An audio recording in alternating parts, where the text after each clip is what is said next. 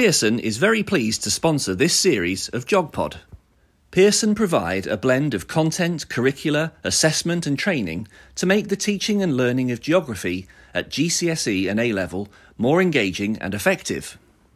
For more information about our geography qualifications, please visit us at quals.pearson.com/geography or follow us on Twitter at edexl_jog.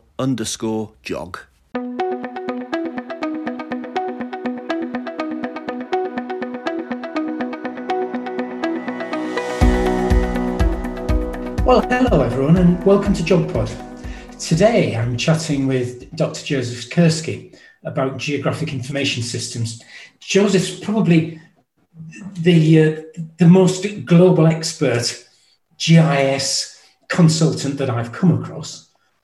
3 degrees in geography, a GISP certificate, 30 years experience in federal agencies, private industry and universities. You've done 5,000 videos on STEM, I think.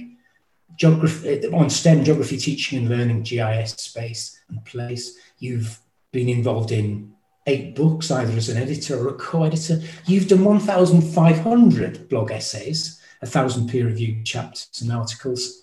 You've been in 350 schools plus, that's still rising, 150 universities, 150 major conferences, 16 countries, 5 continents. I don't know where you sleep. Welcome, Joseph.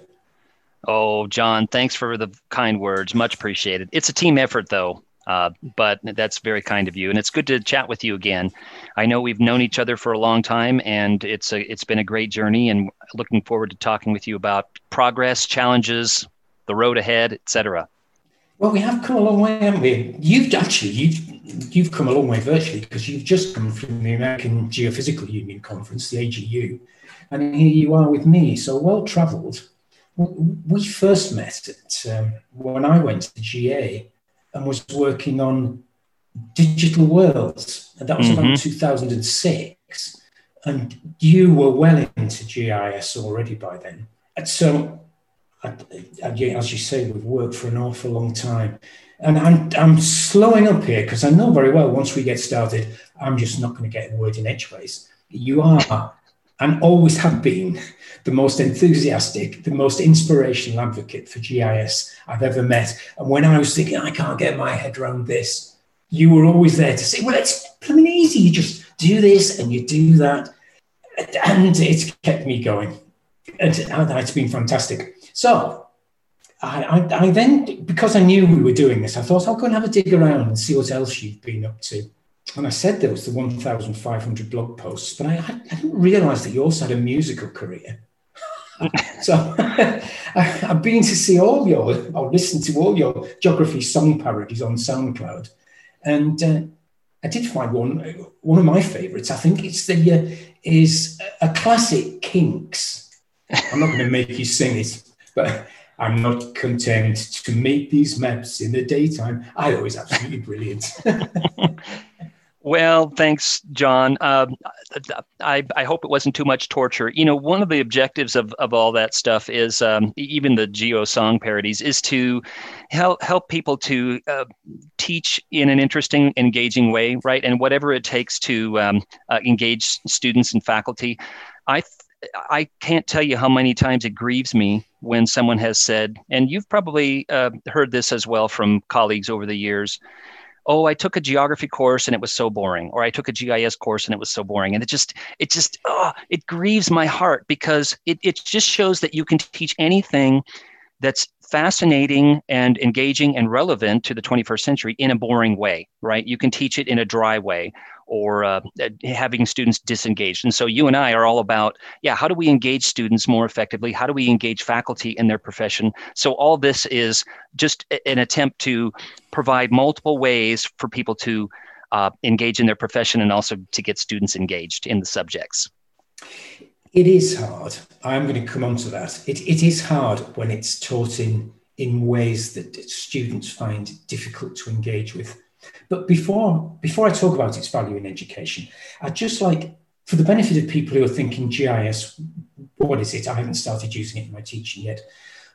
So I'd like you to just guide us through a potted history of of GIS and how it benefits business first? Certainly. The team that I'm on actually has two goals, two aims, and it's not just the ESRI education industry team. It is you, me, academics, instructors in universities, technical colleges, primary and secondary schools, researchers, the broader community. So we're all in this together. But I think just to highlight two main goals. One is the deeper implementation and engagement of geospatial technologies in education. And by deeper, I mean the whole platform. GIS is a platform now. It's a cloud-based software as a service enabled platform. And a platform, by its phrase, its term, implies that you can build on it, which I think is, for education, a groundbreaking, kind of a thing. It is completely transformative. And you mentioned digital worlds earlier. The idea for those of you that are listening here, if you don't know about this, it was really, you were ahead of your time there, John, because the idea was you've got cloud-based data and tools, and you're using those. You're not just installing software like you had been, up to that point. So the idea was that the cloud offers so many advantages. You've got updated data, you've got tools that evolve over time, the advantage of not having to download every single thing to your own device, and so freeing you to use really any device, anytime, anywhere. Over the last 15 years, that has evolved into other platforms, but it was all based on the same kind of notion that we have these things in the cloud, just like your Google Docs and your OneDrive and your music in the cloud and the other things that you have in the cloud nowadays. I mean, sure, you still have desktop tools, but having GIS in the cloud is transformative. So that's the deeper part, is helping students to understand and engage with multiple pieces of this platform, including field tools like Survey123, web mapping applications such as Story Maps, spatial analysis like in ArcGIS Online, and so on. So at least engaging pieces of the cloud, of this platform. So that's the deeper part. In other words, GIS is not just, I'm teaching ArcGIS Pro 2.5. Well, okay, that's a piece of it, but it's not. We don't want GIS to equate to teaching version X of software Y. It's the whole platform notion. So that's the deeper part, and then the broader part, the mission is, I feel that spatial thinking and geospatial technology are too valuable to just be in one or two disciplines. It's just too valuable to be in environmental studies, geography, earth science, et cetera. It needs to be in, you touched on business, health, engineering, data science, these emerging data science programs in universities, for example. So it needs to be in multiple disciplines because everybody needs to, if they're not already, asking the question about the whys of where. So to me, the broader part is helping other instructors and their students and their support staff, deans, university provosts, et cetera, to engage in this in multiple disciplines. So it's the deeper and the broader part. So circling back to your question, though, GIS in business, that's one of the areas, and we could mention others, health and a few others that are sort of low-hanging fruits where it makes total sense. In the business community, location, right? John, has always been sort of the mantra. And so to you and I, looking at, spatial thinking and geotechnologies, we say, this is a perfect match. This is a perfect fit. If you're teaching supply chain management, how did that phone of yours get assembled? All the pieces that went into it, from the mining of the minerals that went into it to the manufacturing to the distribution, et cetera. How did all that get assembled? And we could say the same thing for food and any other good or service. Supply chain management, marketing, risk assessment, insurance, site selection, optimization, all of those concepts that are really fundamental to business courses, they're starting to use GIS. But then more broadly, outside of the academic community, in business itself, you've got services and goods from, Starbucks. We had the Starbucks people that people listening to this can actually go and listen to or watch at the ESRI user conference a couple of years ago, talking about, from the growing of the coffee all the way to the packaging to the citing the individual stores. GIS is all through that operation, and hundreds of other businesses that we could talk about today using this. So in the business community, there really is an engagement with these web-based geospatial tools and the whole spatial thinking perspective.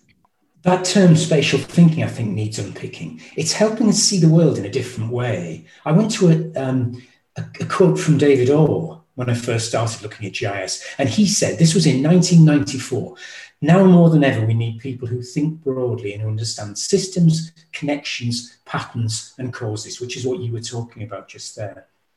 And when you talked about spatial thinking, and so it can support students in seeing these patterns and changes, and then perhaps being more critical in the way they think, I think it'd be interesting for you to just clarify what that means. What is spatial thinking?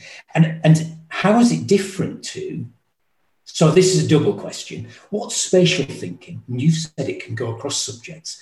How is it different to you, but how does it support thinking geographically? Well, first of all, John, you and I see eye to eye on so many of these things. That quote from Orr is one of the ones that I frequently use in my various teaching and opportunities during each year. I almost always use that quote because it touches on the dual nature of what we want students and faculty and others to engage in. In other words, it's good to specialize, right? So, hey, you student A, you're interested in soils, great. Student B, you're interested in oceans. Student C, you're interested in population change, migration, or city planning, whatever it is. Specialize is a good thing, but also don't lose the holistic view, which is, I think, so fundamental to geographic thinking. It's a holistic way of looking at the world, right? We're looking at systems of systems, the lithosphere, the hydrosphere, the anthrosphere, the atmosphere, the biosphere. We're interested in finding out and picking apart how all those things interact and work together. So I always encourage students, and I know you do too, because you love the Orr quote, and just knowing you these years, that you say don't lose sight of the holistic view, because that's the kind of thinkers that we need in our 21st century world, right? To grapple with all of these perplexing, complex issues that increasingly affect our everyday lives, whether it's pollution or climate or population change or biodiversity loss, et cetera, energy, water, human health. I mean, we could go on, right, John? But the point is the holistic view of systems thinking, I think, is really important, and that's what employers are looking for.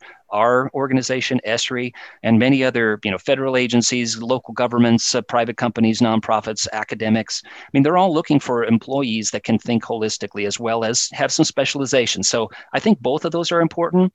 But secondly, though, back on your question about spatial thinking, in my way of thinking, it is really three things. It's sort of like a three-legged stool, if you will, a stool with three legs. And that is the spatial thinking stool. I think it includes skills, and not just geotechnology skills, but skills in communication, solving problems, asking good questions, insightful questions, gathering data, then being able to assess whether that data is any good, especially nowadays when there's so much data to grapple with, right?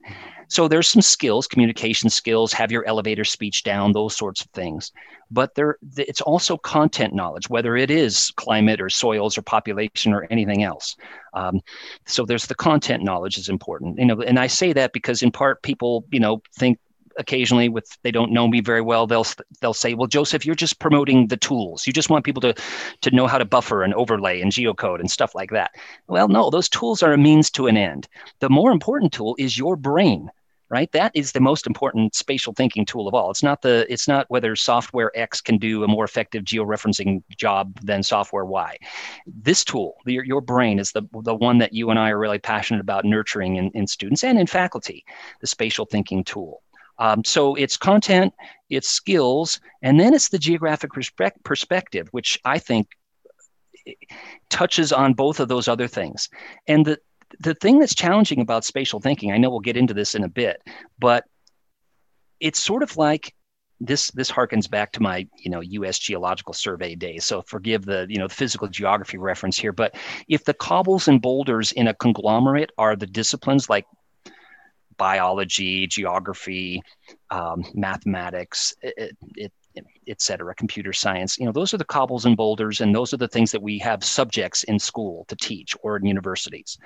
The grains of sand that bind all that together into a conglomerate is like spatial thinking. And so when you grab that sand in a conglomerate, for example, it slips through your fingers. It's hard to grasp and it's hard to define for some people. And it's hard to say, oh, we need a course in spatial thinking, because it touches on so many of these other cobbles and boulders, i.e. disciplines, right?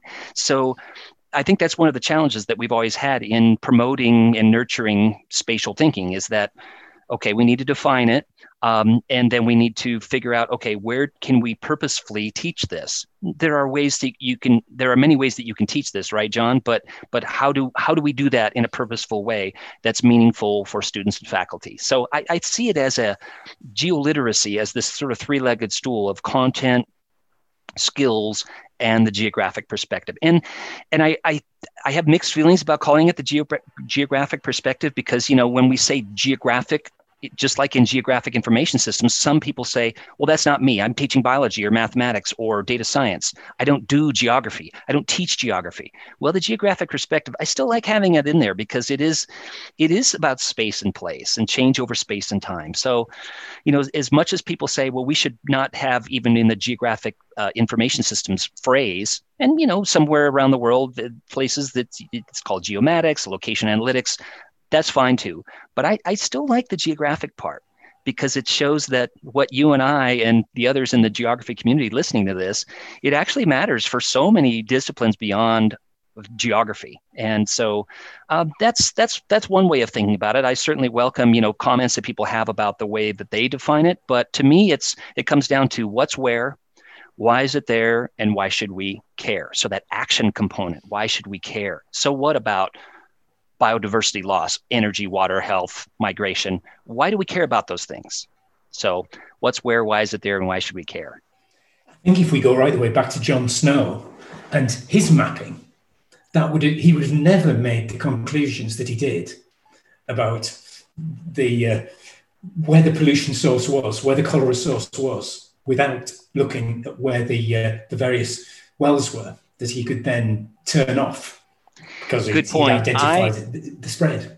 Mm-hmm. I and others have, there are multiple versions of this, but that's one of the most frequent lessons that I teach. For example, in ArcGIS Online, I've got a point layer of all of sadly, the cholera victims, and then I've got another point layer of the water wells, and then I have educators and students, when they go through this particular activity, do things like, okay, let's map let's create a statistically significant hotspot map. Let's route John Snow to all of the water wells so he can test all the water wells. Let's route him to every single individual house, and in the most efficient way possible.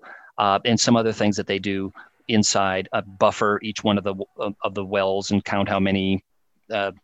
Unfortunately, how many victims were in each one of these buffers. The reason why I say unfortunately is because a lot of times we're working with disasters, whether it's health or earthquakes or something else. And occasionally students say, wow, this is really cool. Well, it's fascinating. And I understand why you're using that sort of blanket term, but remember, these are people's lives. Mm-hmm. And so, it's this sort of an anchor in reality. But yes, that's exactly right. Without the geographic perspective, that problem would not have been understood in the rich and deep way that it was. And another neat thing about that, John, as you well know, but maybe FYI for the listeners, I think this is an encouraging thing about, reflecting, okay, 160 years later now, 170 years later almost, that we're in right now. And that is, once people realized, oh, we've got a major problem here. We're polluting our own water supply. Okay, and we've got 2 million people in London right now, and there's 2 million people in Paris, and there's et cetera. We've got this global issue. Fast forward to today, we've got some major issues on our planet, right? But I really do believe that, we've got these smart people, we've got good tools, we've got an immense amount of wonderfully geographically laden data. And we've got we've got these good people that can, these decision makers that are coming up through schools and universities to be change agents in society. So the point for me is I'm an optimist, John. I think we can actually grapple with and solve these perplexing problems just like they did back then. If they would have said, oh, this is too impossible, we cannot solve this, let's just give up. Well, where would we be? We wouldn't be here today, really. And so the same thing today. We can actually get a handle on these issues through steady use of geographic technologies and spatial thinking and all the things that you and I feel passionately about. So it's encouraging this relational thinking. It's encouraging criticality of thought as well. So critical thinking becomes, which is now really quite an important skill to start developing with students. With the DFE Fund did some critical thinking, the GA presented courses on.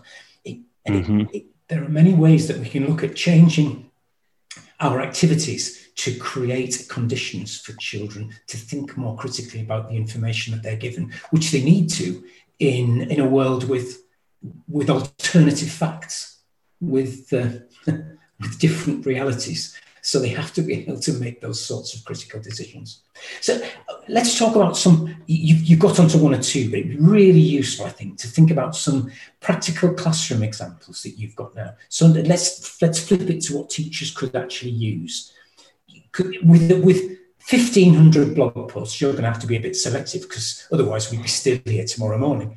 But it would be really interesting if you can point us to some things that are almost off the shelf. I say that because I loved my GIS, but I can quite often get lost in finding stuff. And then suddenly I realized that an hour and a half's gone past. I couldn't do that if I was still teaching because I haven't got the time. True. The bell is going to ring in 10 minutes and you've got to have something available right now. Mm-hmm. So some quick wins that you find most exciting that you teach with or that teachers could access in the UK relatively easily. Indeed. Okay. Well, the first one that comes to mind is related to the topics that we've been talking about, especially the last thing that you mentioned, critical thinking. Being critical of data, especially going forward in this and future decades, is going to be amazingly important, right? So, for example, ArcGIS Online, arcgis.com. It's an open platform, John. There's no Esri or any other data police out there saying, you can't put that data there. So we've got data from, middle school and elementary, primary school students, all the way up to, United Nations Environment Program, the World Health Organization, and other international agencies with data in the same platform and everything in between. So because it's an open platform, it is very much related to what you're saying. In other words, you need to be critical consumers of data. Also, I would just argue, especially mapped data, right? Maps have this sort of air of authenticity. They still have this air of being produced by authoritative agencies, the Ordnance Survey, the WHO, and many of them are. But of course, anybody nowadays is actually not just a consumer of mapped data and maps, but a producer of maps, which is, of course, one of the reasons why you and I love students and faculty to get into actually creating story maps and web maps and publishing those and sharing those. So the point is, everybody is a map producer as well as a map consumer, and that has huge critical thinking and data quality implications as well. But one of the resources that I would just mention here is the Spatial Reserves data blog. I know a data blog, but John, the data blog, it sounds super boring. Oh my gosh, I can't hardly stand my excitement. But really, the way that my colleague and I structured it is we have these short essays that come out every week or two about, for example, teaching ethics with geography and GIS. Everyday examples of being critical of the data is a recent one that I wrote, and that shows a couple of different examples, including a data feed that has 3,278 degree temperature reading with 255% humidity and a 255 kilometers per hour wind speed. The point is, even data feeds from the Internet of Things can be wrong. You need to be critical of the data, especially map data, because again, it has this sort of air of being, it's authoritative, and because it's a map, therefore it's perfect. Or when you and I know that there are projection issues and classification issues and color and symbology issues that people need to think carefully about when they're consuming, but also when they're producing a map. So there are some short essays in that spatial reserves data blog. It kind of relates to what you were talking about at the beginning, where I and my colleague Jill Clark, we present these in digestible ways for educators and beyond to encourage their students to, okay, let's go through these couple of examples. Let's think critically about it. And then when we go now to a geospatial data portal from a different organization or from a federal agency or from a private company or even a university data portal, we're going to think critically about it. We're not just going to say, oh, I'm going to add real-time weather data, current earthquakes, and population density, or any other data. And I'm going to, within 60 seconds, right, you and I, and so can teachers and students, create a web map within a minute. But do you know where all that data came from? Do you know who created it and where and when it was created and the scale? And just because you can zoom in doesn't mean the scale gets better, or the accuracy gets better as you zoom in. I mean, that's maybe an obvious point, but oftentimes I'm behind someone, when they're zooming in, and the way they're talking, it makes me think that they think it gets more accurate as you go to 1 to 10,000, 1 to 5,000, 1 to 1,000 scale. Hey, the software lets you do that, but it doesn't mean the data gets better. So just things like that. There are practical things. Okay, so that's one resource, the Spatial Reserves data blog. And then the second resource, I would say, is there are selected web mapping applications that I use all the time. They're all based on this WebGIS platform. In this case, they're all built on two things, ArcGIS Online and the Living Atlas of the World. Now, when I was at all those federal agencies, I was there for a long time, John, basically from the Cretaceous to the Holocene. Anyway, when I was at those agencies, I thought, gosh, wouldn't it be great to have this library of content at different scales that people can just feed into some sort of a web GIS and just consume? Well, it's not the end all be all, but we finally have something like that. Again, it's 8,500 layers, so it doesn't have every single data layer known to humankind, but it is curated and it's updated and it's got metadata with it, so you can make a critical assessment as a student, as a teacher, as a researcher, as to whether or not it's fit for your use. So the few that I'll mention here, based on the Living Atlas of the World and ArcGIS Online, one of them is the Water Balance app. So it's a web mapping application, and none of these that I'm going to mention have any sort of requirement to log in. So again, it's, hey, teacher, bell's going to ring in 5 minutes, face-to-face or virtual bell, and I've got to teach about precipitation or soil moisture right away. Okay, so this Water Balance web mapping application gives you 6 variables: soil moisture, evapotranspiration, snowpack, precipitation, etc., for any place on the planet, and it's tied to the Internet of Things. So you've got this not real-time feed, but it goes to, it spans about 8 or 9 years, and it's about a couple months old. So you can see trends over time, no matter where you click on the map, and you've got zoom and pan capabilities. So I can see, for example, I can teach all kinds of concepts there, and we can go on and on, but I'll be really brief here, John, because I know you and I get passionate about this. But if you click on the Amazon, you can see this beautiful, and change the variable to precipitation, it's not winter and summer, right? It's the wet season and the dry season. You can see it right away. And then if I go to southern Algeria, there are certain months of the year and even certain whole years where there's 0 precipitation. So you're incorporating a little bit of maths because you've got some interpretation of this graph, and then you've got this global map of these different variables. And again, you can change the scale, so you can look at your own area and how it compares to somewhere halfway around the world, or what your area compared to 5 years ago in your area. So that's the Water Balance app. Another one that I love along the same lines is the Wayback Imagery. So it's just a Wayback. If you do a search on Wayback Esri Imagery, you'll find it, ESRI. And it has a swipe tool in it. And you have about 8 years of satellite imagery at high resolution. So you can teach, okay, what did it look like at Eastbourne on the coast in 2014 versus today? Can I perceive any movement of the shoreline? So you can teach about coastal erosion. You can go to the middle of Saudi Arabia or the central USA or anywhere else where those big center pivot irrigation systems happen. Okay, how is the spread of center pivot irrigation been manifest around the world. And then, of course, what's where, why is it there, and why should we care? Is that sustainable? If we're mining groundwater out of those places, what is it going to look like in 50 years? The Three Gorges Dam, glacial advance and retreat, urbanization, deforestation and reforestation. There's so many topics you can teach just with that one set of imagery. Again, no login required, and it's engaging. And to go the extra distance, let's say you've got, okay, class period 1, you're using the Wayback Imagery. That and other tools that we could mention, you have a level 2 option where you can save those images into ArcGIS Online, into your own account. This is where you would need to get an ArcGIS Online account free for your school, for example. And then you and your students can actually save those images. And then, more importantly, you can add other things to it, like population density or ecoregions or biomes or something, land use. So you've got, okay, let's look at these other layers in conjunction with this satellite imagery and change over space and time. So those are 2, the Water Balance app, the Wayback. Another one, I'll just mention this here, no login required. It's based on the same tools, Living Atlas of the World and ArcGIS Online, is the profile tool. So if I'm teaching about, physical geography and looking at landforms, for example, I can go to the profile tool and I can click on different areas of the world, local, across the valley in, where my school is located, or global. I can go from, northern France all the way down to the southern tip of Italy and see what the profile is, the elevation change across that area, and then look at, where do people live in this area? Is it on the flatlands? Is it in the valleys? Is it on the mountaintops?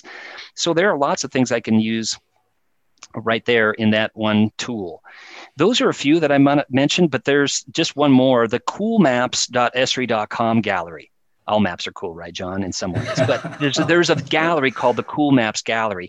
And the number 10 at this present time, anyway, it's number 10 in that gallery. It's the migration to and from each country, according to the UN Department of Economic and Social Affairs, incoming and outgoing migration for each country. So it's a 2D and a 3D web mapping application. You can teach about how has the migration changed for my country or other countries that I'm studying, incoming and outgoing. So which countries send people to country X, and which countries does that country send people to? So for example, when I was teaching in the UAE, I showed this a lot because as you know, there are a lot of foreign workers in the UAE, teachers and other professions. And so just looking at that with those students and faculty there is just, wow, this is confirmation that, wow, there's a lot of people that have emigrated to the UAE. And then, okay, let's look at where UAE citizens emigrate to. So just that tool alone, and you can see the changes over, in this case, a 4-time period segment from like 2005 to about 2019. And it's just fascinating. But there are others like that are just, again, they're all interactive, require a web browser, no sign in at all. So again, something you can incorporate right away, and nothing against those maps in, textbooks that may be near and dear to your audience. But if I'm teaching about ocean currents and ocean acidification or temperature, and I'm confined with a map that's like, I'm gesturing here, I know we're on a podcast, but a tiny map and on page 250 of my textbook, I don't have to do that, right? I've got this interactive library of interactive mapping content, and I can go to this ocean currents interactive map again in Living Atlas of the World ArcGIS Online, and then I can overlay, add another layer and look at ocean temperature. Oh, okay, now I can see how this cold current brings the cold temperatures to this surrounding landmass or the Gulf Stream or whatever it is. So you're not confined to those. And nothing against the 1970s, John. I mean, we've been chatting about, the WHO and so on and so forth. But the point is, you don't have to use that map that's very small and that you can't change the scale or add any data to. So I just wanted to introduce people to that. Look at GIS, even if you're not doing any spatial analysis. Look at it as a content tool for starters. It is a rich content tool for supporting all kinds of instruction. Sorry to go on and on. No, it's fascinating. And we'll put all those links in. And before we spoke, I thought, well, I'm going to play about some of these. And they're amazing. I really enjoyed it. But as you know, right from when I first started the Geographical Association, Alan Parkinson and I were doing some work with Digital Worlds. And we took training courses out to teachers. And in 2006, we were talking about how GIS should be creatively integrated into teaching. We had the GA had a book produced, and by Peter O'Connor in 2008, he wrote, GIS is simply not embedded in ways that are extensive or progressive. That was in 2008. But even in 2020, so here's something that we'll find difficult, the pair of us, because we both like GIS so much. The Geographical Association carries a straw poll at the beginning of the secondary geography quality mark. So these are departments that are going for the GA's quality mark. They'll be 25, 30 a year, producing really good quality geography. We ask them how they rate their fieldwork, their level of collaboration, their subject knowledge, their GIS, as the department out of 10. And you know what I'm going to say. GIS is always the thing still that people don't have confidence in, and they still score very low. And that must be frustrating for you because you're so passionate about it. What do you think are the key causes for still that low take-up now? Certainly, these are great questions, John. Those of us involved with education, we know that education is hard, right? It is hard to teach any subject. It's not for the faint of heart, right, John? And it's also something that requires long-term commitment. So sometimes people will call me and, they don't really know our organization. They like, hey, can you fund our lab or something? And you get your name on the wall or on the door or on the building. And I say, we're really not interested in having our name on something. Nothing against companies that are interested in doing that. We're more interested in, like you, long-term educational progress, engagement with students, et cetera. So that's why we've committed, since 1992, to support educators using geospatial technology in their various disciplines. Now, that said, the educators are requiring, and rightly so, okay, I don't want to just have tools. I want to know how to teach with them. I want to have some lessons that I could either modify or use as I see fit as the educator. I want to have a support network. I want to be able to have data that I can access, kind of like what we talked about earlier. So there's a whole series of components, I think, that need to go into this support mechanism for educators. That being said, though, yeah, there are significant challenges in education for sure. And anytime you're teaching with a system, it's inherently difficult. And GIS is a system. It is advanced way beyond when you and I first met, for example, when it was, I would get done with an educator, for example, at the GA conferences, and then people realize, oh, I've got to install something now, and I've got to work with my IT staff, and then, I've got to have a lab that's halfway decent computers. I mean, some educators, Rogers' diffusion of innovations curve, right? The early adopters and the innovators did it. They said, I'm going to do whatever it takes. I'm going to work nights and weekends to get this to work in my school. And, bless their hearts, they did it. Now we're working with, what Rogers would call the early majority, where, like you said, John, it's still slow in adoption, but we are working with the beyond the innovators and the early adopters now. I think in large part because it's a web-based system and you don't have to necessarily install anything. So there's some reduced tech barriers, but the challenges still remain, especially with the curricular educational content standards and pressures from administrators, and now with health situations, I'm teaching online and all this other stuff. There are challenges, and anytime you're trying to steer a ship, whether it's in education or elsewhere, it's a big ship, and it takes commitment and guidance and resources and advice from educators. So there are challenges for sure. However, I think one of the messages that resonates with educators is that, hey, you're teaching with professional software, whether it's ArcGIS Online or these web maps that I talked about earlier, these web mapping applications, Story Maps, Survey 123, that you can go out in the field, collect data with your students on tree species, water quality, weather, et cetera. You're still using professional tools rather than educational software. So nothing against educational software. I use it, you use it. There's lots of good educational software out there that is designed for schools and universities.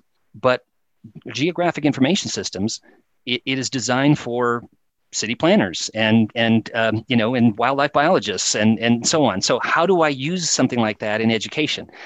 No matter how rapidly the tools advance to be this, engaging, web-based platform, it's still a system. So when I'm in workshops with educators, I never say that it's easy. It's not easy. It's easier than it was technically.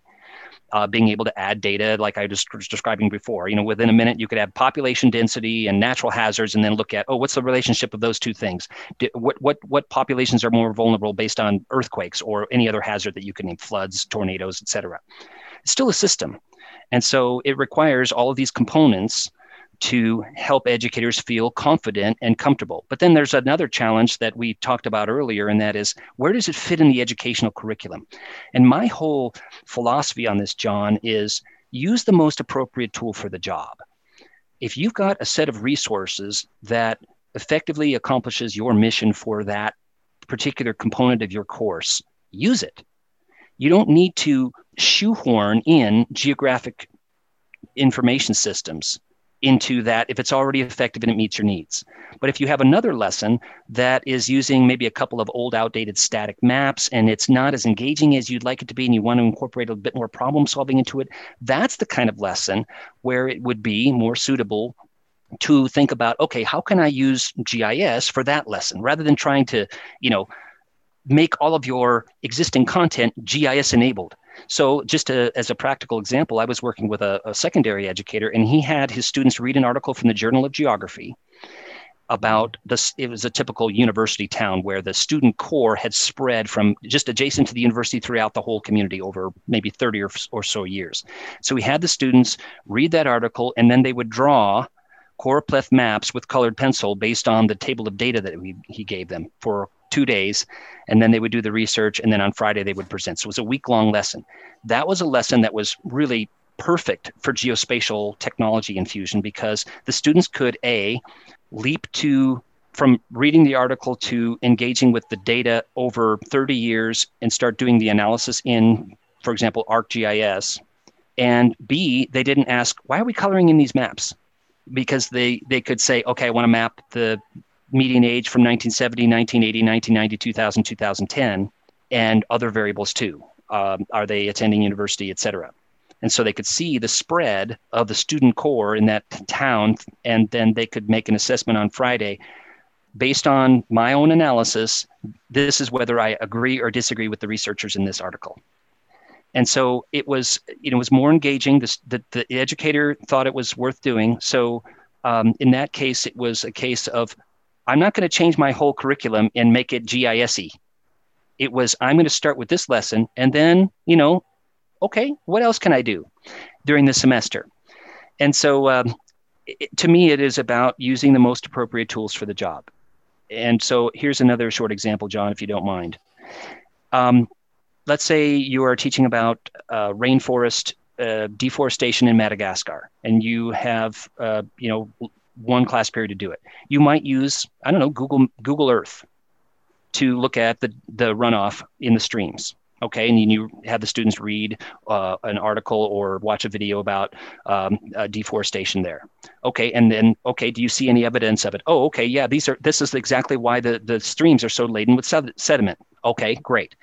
If that's the time allotted that the educator gives to that particular lesson, that might be the most appropriate tool for the job. If they had a opportunity to do a little deeper of a dive into that, then maybe day 2, class period 2, they would use something like ArcGIS Online. We've got a 3D scene viewer in there, so it's not just 2D maps.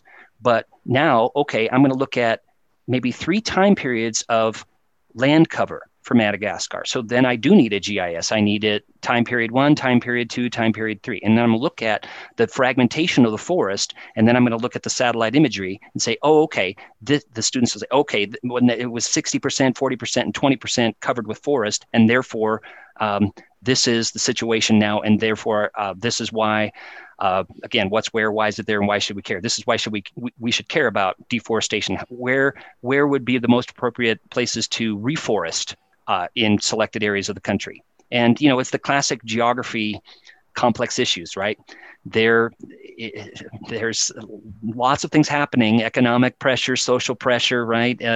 Why are there even forests on that island anyway in the first place, and so on. So it's an example of, okay, day one, you use these tools, day two or day three, you use these tools. So they're all good. It's not like one is better than the other. It's just, what do you have time for in your curriculum, and what's the most appropriate tool for the job? But I know what you're saying, John. It sometimes is.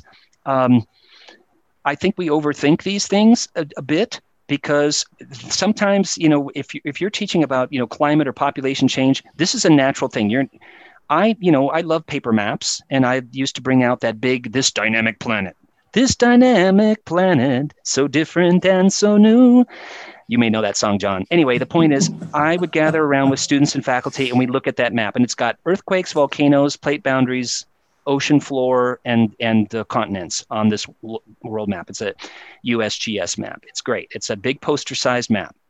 And we would gather around that, and any teacher could take that map. They don't necessarily need a lesson. Any physical geography, earth science teacher could take that map and teach with it. It's a great teaching tool. I still think that's a great teaching tool. Again, if that's the most appropriate tool that you want to use for that particular lesson, great. But also, let's say you want current earthquakes, and you want to look at 2011 Japan, you want to look at 2004 in Indonesia, etc., Peru 1960. Some of those things aren't on that map. And also, what's not on there is, okay, I want to look at population density, or I want to look at proximity of cities to the coast, or how many earthquakes have occurred within 100 kilometers of the plate boundary in the Pacific Rim over the last 10 years. Those are the kinds of things you cannot do with that paper map. Again, the paper map is useful, but using it inside, for example, ArcGIS Online adds value. I think it's worth doing. It adds value, and it is also appropriate, just as teaching with the paper is appropriate. This extends what you can do and what the students can do when you use it in a GIS environment. I hope that's showing my son, actually. Probably too many words. No, when he was about, what would he be? He'd be about 15. I pulled up an app that showed earthquakes, global. It was a global earthquake GIS, but on an app. And I clicked it, and it started to show the earthquakes. And he said, "Whoa, is that the earthquakes this year?" And I said, "No, look at the timeline here." He said, "What? That's in 2 weeks." And it was all the earthquakes in 2 weeks scattered across the globe. And because he'd only ever seen static maps, he hadn't realized, he'd never really thought about the number of earthquakes that they are, because they're not reported. Of course, you only get an earthquake that's reported if it causes a disaster.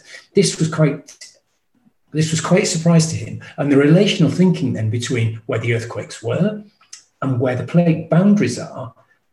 And having done that, it was easier to see, or at least I think it was, that the earthquakes are slightly offset from the plate boundary because of the nature of the subduction. So the whole thing, it was an eye opener for me, and I would have been doing that if I'd still been teaching, if not with the students on their own PCs, because that was more difficult. I'd be doing it at the front.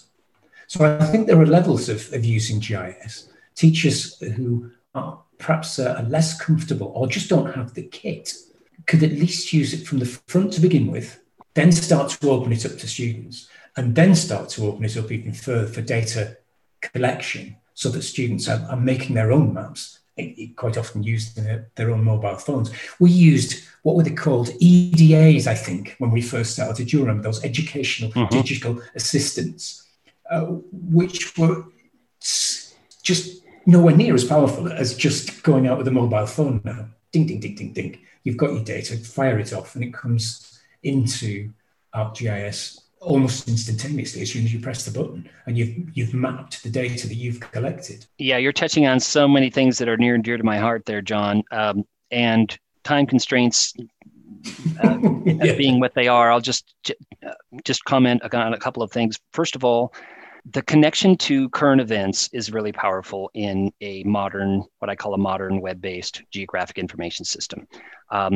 Being able to look at, like you say, the last 30 days of earthquakes and measuring the offset that you talked about, for example, in South America, or for the Andes over to the plate boundary, is one of those teachable moments that takes literally 1 minute to do. And with the increasing feeds from the Internet of Things, you're going to get in the future, even more so than today, traffic counts, stream gauging, stream flow, natural hazards of all kinds, wildfire perimeters. Of course, we showed that extensively this past summer here in North America, and last fall in Australia, et cetera. And much more. We're getting this real-time or near real-time data feed. So that's really powerful. And then the second thing, though, which is, okay, we've got the ability to put this in a web-based mapping platform easily because the data is sitting right there and it's simply a matter of adding data to a map. But I had a lesson that I taught for many years that was basically using a static data set from 2005 of global earthquakes. And I could still teach with that, but then, several years back, I thought, well, why don't I just use the real-time earthquake feed and teach with that content? Okay. And then we can query it. Last month, last year, only the 7.0s and above, which ones are close to the plate boundaries, which ones are inside my country of interest right now. And another thing that you can do with that same data set that I couldn't do with my other older lesson is I could create an interpolated surface. And this touches on the data quality issue a little bit. So, okay, I've got this set of earthquakes, or let's say weather stations with real-time weather. If I created an interpolated surface right now of Algeria, let's say, I've got pressure, temperature, wind speed. So I can create a surface, like the weather maps that people are used to seeing on, newscasts. Having students actually do that, I think, is really powerful. But the second thing is, just because you can do something in a GIS doesn't mean it's, again, you need to be critical of the data is the point. So, for example, in Algeria, most of the weather stations are along the Mediterranean and a little bit of the interior. There's a couple of weather stations, according to this particular data set, we always have to say according to this data set, that are in the southern part of the country, but not many. But the point is that the GIS software, ArcGIS Online in this case, will create an interpolated surface of temperature or pressure or wind speed or wind direction. But how much can you trust any random point in the southern part of that particular country? There's only like 3 points that is creating a surface across the whole southern part of the country. So it uses the data it has. In this case, that's not much. So how confident are you in the interpolated surface that it generates? So again, I think it's a very approachable way to teach about some of these data quality concepts, just because it does it. How trustworthy is it? I trust it a lot more in the northern part of the country because I simply have a lot. So it's a way for you to teach about what an interpolated surface is and being critical of the data, but also you're teaching about, hey, kind of core basic geography stuff about, okay, in the near the coast, the temperature is moderated a little bit by the influence of the Mediterranean. So, it's kind of something for everyone. You can teach multiple different levels with that sort of an activity. So I love what you're talking about. But here's the thing that I always come back to. There are 45 analytical tools, for example, in ArcGIS Online. There are 1,100 analytical tools in ArcGIS Pro. Again, this is the most appropriate tool. So the educator's role is still incredibly critical here, because the educator is helping the students to frame it in okay, remember what we talked about yesterday in class about moderating influence, let's say, of oceans and seas.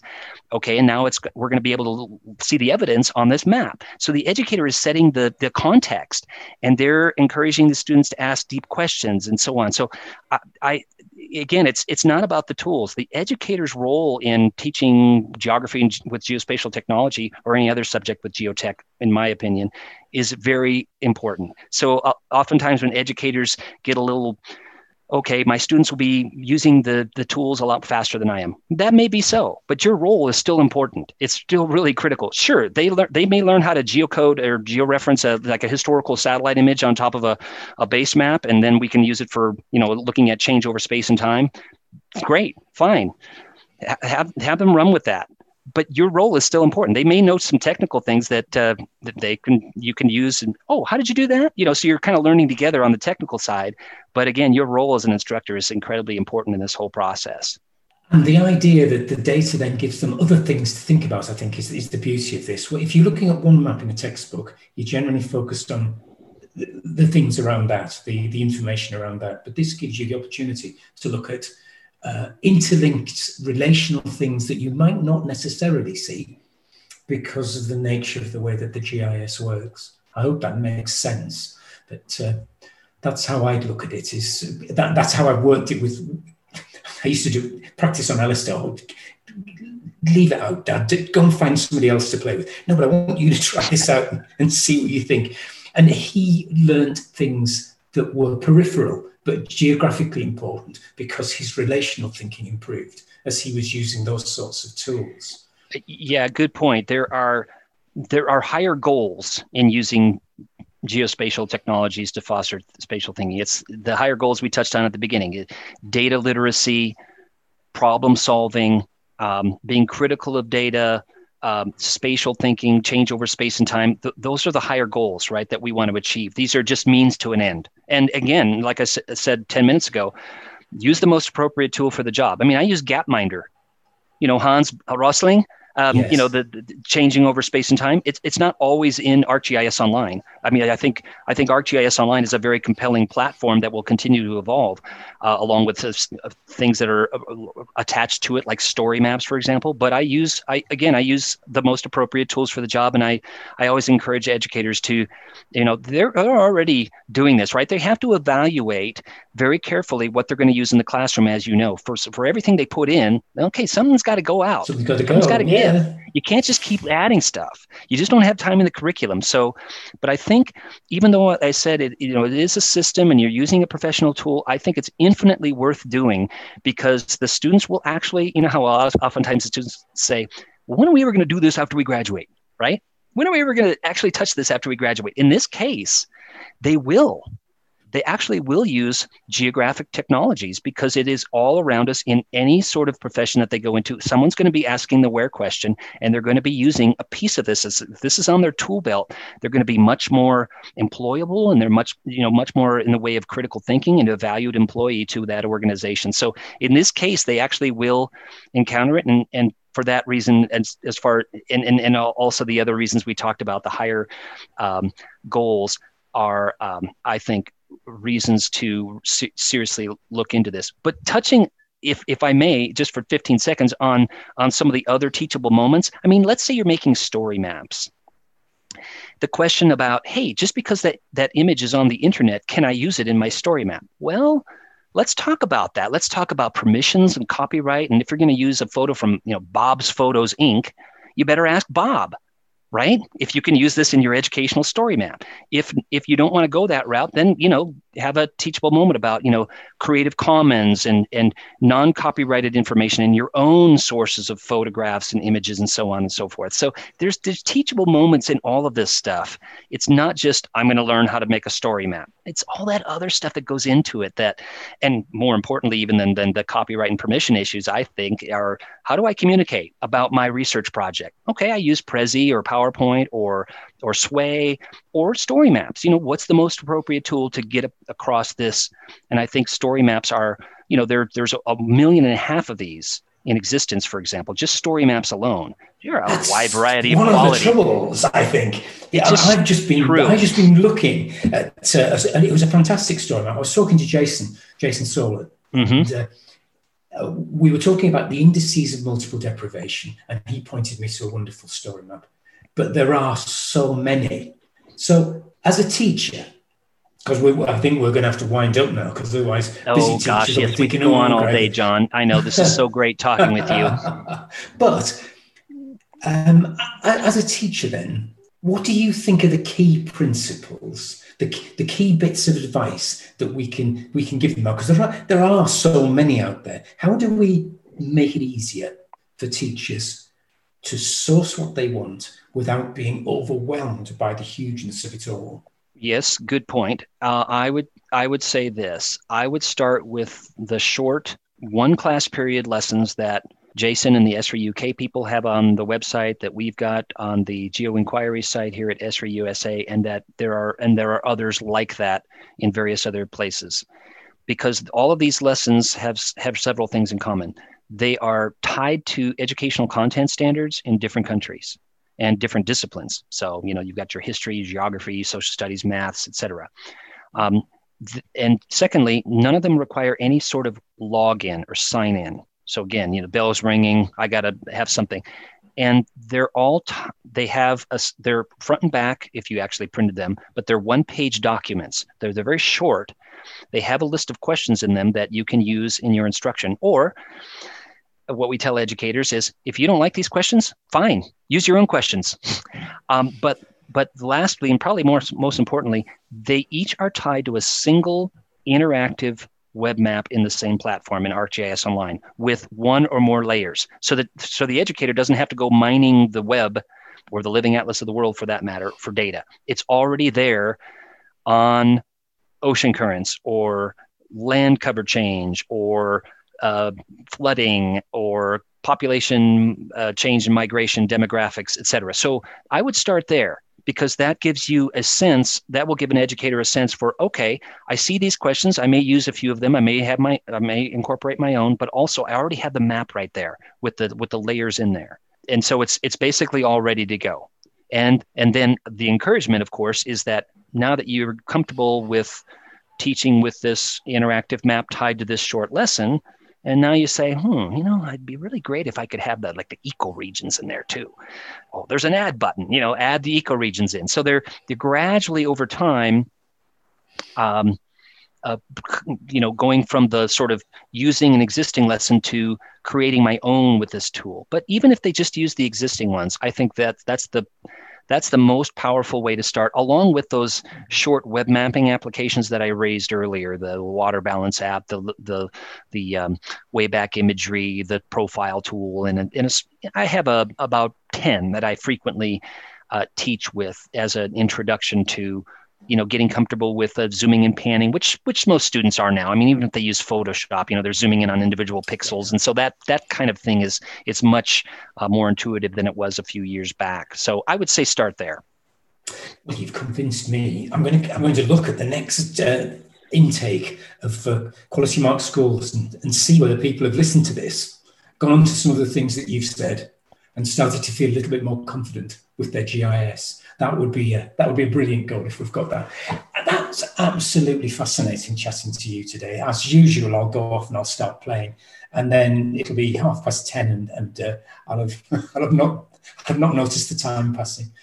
Thank you very much for your time today, especially seeing as you've just come straight from the AGU. Well, fantastic. We're all in this together, John. I appreciate all that you're doing to keep, nudging the geospatial needle forward and to encourage geographic thinking. You've been a tireless advocate, and it's great to be associated with you. So it was very much an honor. Thanks for listening to today's JogPod. During these challenging times, don't forget the wealth of resources available on the GA website, geography.org.uk, including our teaching resources, which are currently free to access for all. You might also want to look at our Geography from Home section, which aims to support teachers, parents and guardians whilst children and young people are learning from home. There's also a growing selection of web enquiries, online events and quizzes, all available for free on our new sister site, geographyeducationonline.org.